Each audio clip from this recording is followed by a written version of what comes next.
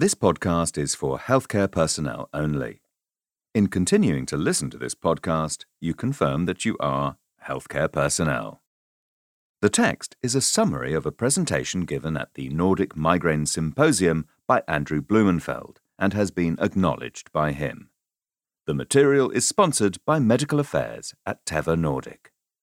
Title: Anti-CGRPs and Botox: Why, When, and How.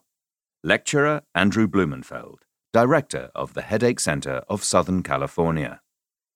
In his second lecture, Andrew Blumenfeld presented the U.S. treatment guidelines for onabotulinum toxin A, Botox, in migraine patients, its mechanism of action, and a summary of the most important U.S. clinical data for this migraine treatment.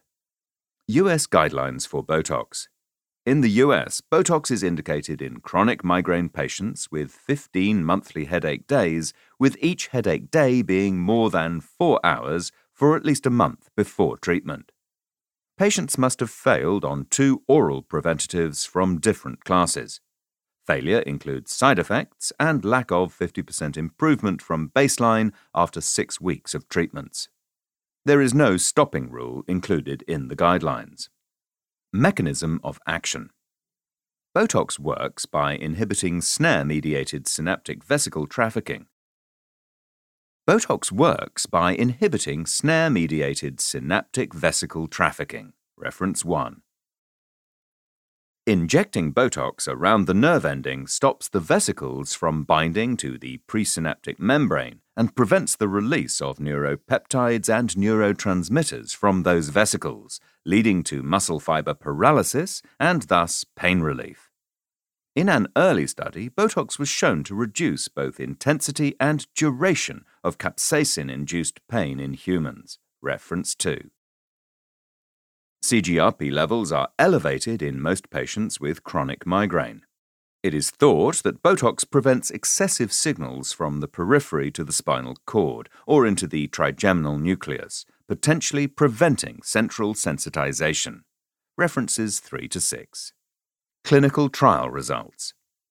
In the PREEMPT study, Botox treatment resulted in a significant improvement in frequency of headache days compared with placebo at 24 weeks. Reference 7.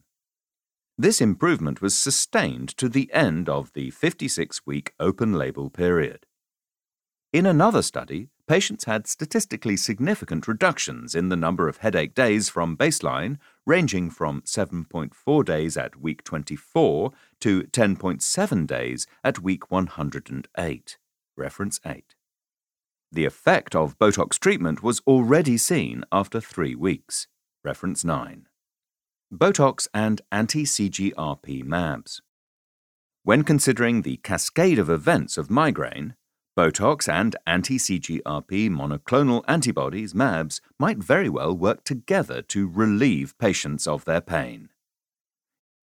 During a migraine attack, blood vessels dilate and there is activation of the C and A delta fibers.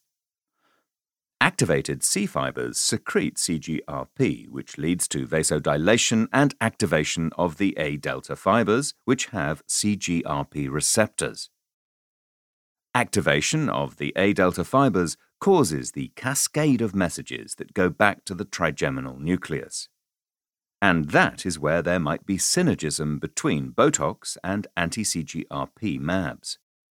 Botox could block the C fiber from activating, and the mAbs could mop up any residual CGRP that binds to receptors on the A delta fibers.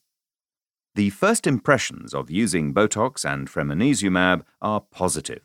Botox reduced the number of headache days by 7 to 12 days. Addition of fremonizumab led to another reduction of 7 to 10 days, leaving patients with 22 headache days at baseline with only 3 to 5 monthly headache days at the end of the study. Numbered references can be found in the description text of this podcast.